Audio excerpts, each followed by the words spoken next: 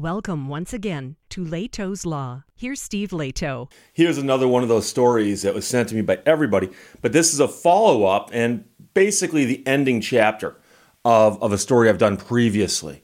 And so it's good to see this ending. I think most people will agree with this, at least that it came out in the right direction. Boss who paid workers final salary in oily pennies ordered to give ex-staffers more than $39,000. So this story version is from people.com. Daniel Levine wrote this, but a lot of people sent it to me. A Georgia repair shop owner retaliated against a former employee by paying him close to $1,000 in oil-covered pennies that were dumped in his driveway along with a pay stub. That was the story. So the owner of the auto repair shop, which is in Peachtree City, Georgia, may regret his decision now to pay that final paycheck in oily pennies. It turns out that the owner and his company were ordered to pay the man who got the pennies and 8 other employees more than $39,000. And that's in a consent judgment from the Northern District of Georgia on June 13th, which included $19,000 in back wages and $19,000 in liquidated damages. And the liquid's not the oil on the pennies. So it turns out that there were other employees who said they'd been mistreated as well. 8 others.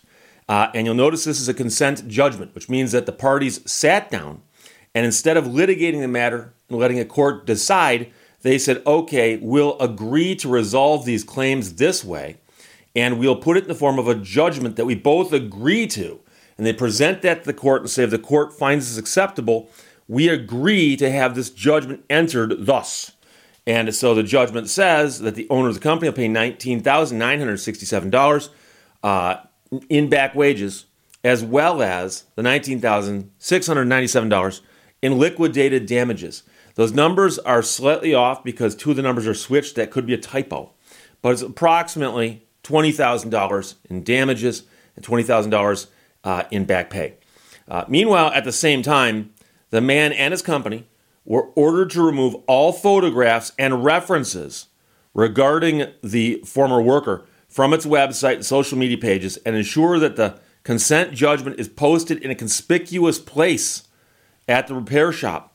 The company also has to post a division fact sheet, and that's from the Labor Division, on the Fair Labor Standards Act prohibition of retaliation in the shop. So an employer is not supposed to retaliate against employees.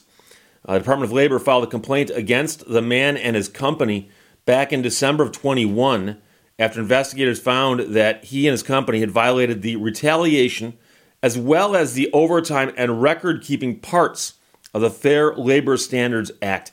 And I've heard so many stories of people who told me I worked at a place and I worked for 8.5 hours every day and I got paid for 8.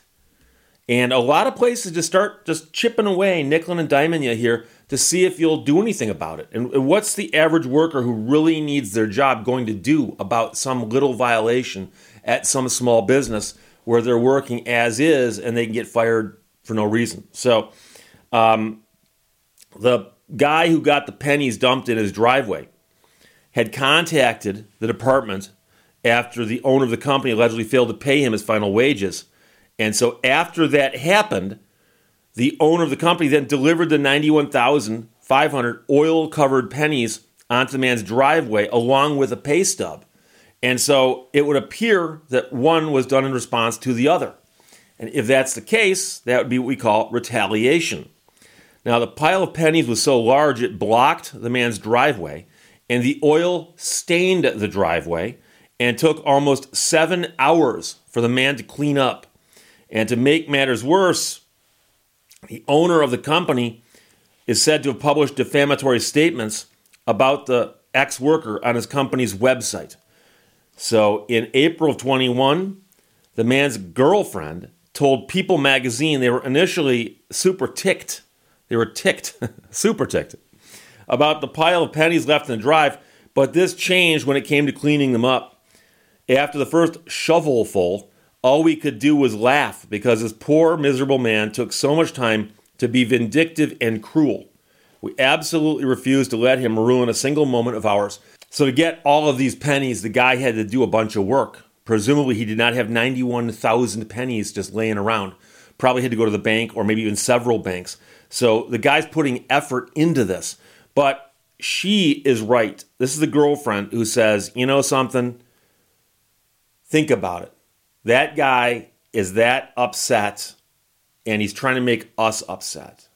Just move on. Just move on. So they didn't let that bum them out. But speaking after this all went down, the U.S. Department of Labor Regional Solicitor Tremel Howard said in a statement, the court has sent a clear message to employers who subject employees to unfair wage practices and outright intimidation and retaliation.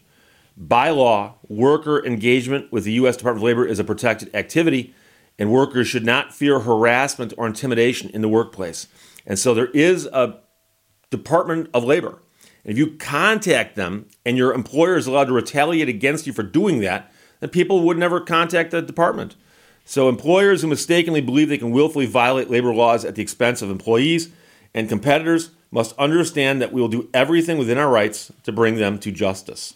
Workers are entitled to obtain the wages they earned without fear of harassment or intimidation. The Wage and Hour Division will use all tools available to ensure workers' rights are protected and that employers do not retaliate against them when they assert those rights. This case should serve as notice to employers that retaliation will not be tolerated. And that is the Wage and Hour Regional Administrator. And so the strange thing about this story is you don't often hear about the department stepping in on behalf of individual workers or even to small groups of workers like this. I think this is 8 or 9 workers in total who are involved in this story, one of whom got the 91,000 pennies dumped in his driveway. But they are out there. And I assure you that if you were to walk into the office today and say, let's just see, what are you guys working on? They'd say, well, we've got many more cases like this that just don't hit the news. Not necessarily somebody dumping a wheelbarrow full of pennies into somebody's driveway, but somebody who's filed a complaint about unfair working conditions or something, or complaints about wages and so on, and that they then say, oh, and after I did that, I was retaliated against, and so I'm sure that they probably are overworked and understaffed and all of that, but it's just that you don't often hear about them popping up in the news. But the consent judgment is the important part here, because I saw several different versions of this story. And by the way, I've mentioned before, if a story like this pops up, and I got it sent to me by so many people, thank you very much, by the way, that I will go read different versions of it to make sure, because once in a while, one outlet will leave something out or one outlet will include something, and so I'm looking around to make sure I got everything.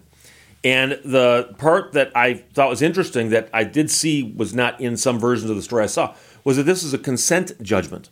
Because if this had been an actual just legal case where they went to court and a judge ordered this guy to pay the money as a result of this, let's suppose it's the exact same result except it's a judgment from a court as opposed to a consent judgment brought to the court and entered with the court, then obviously the guy could appeal it, right?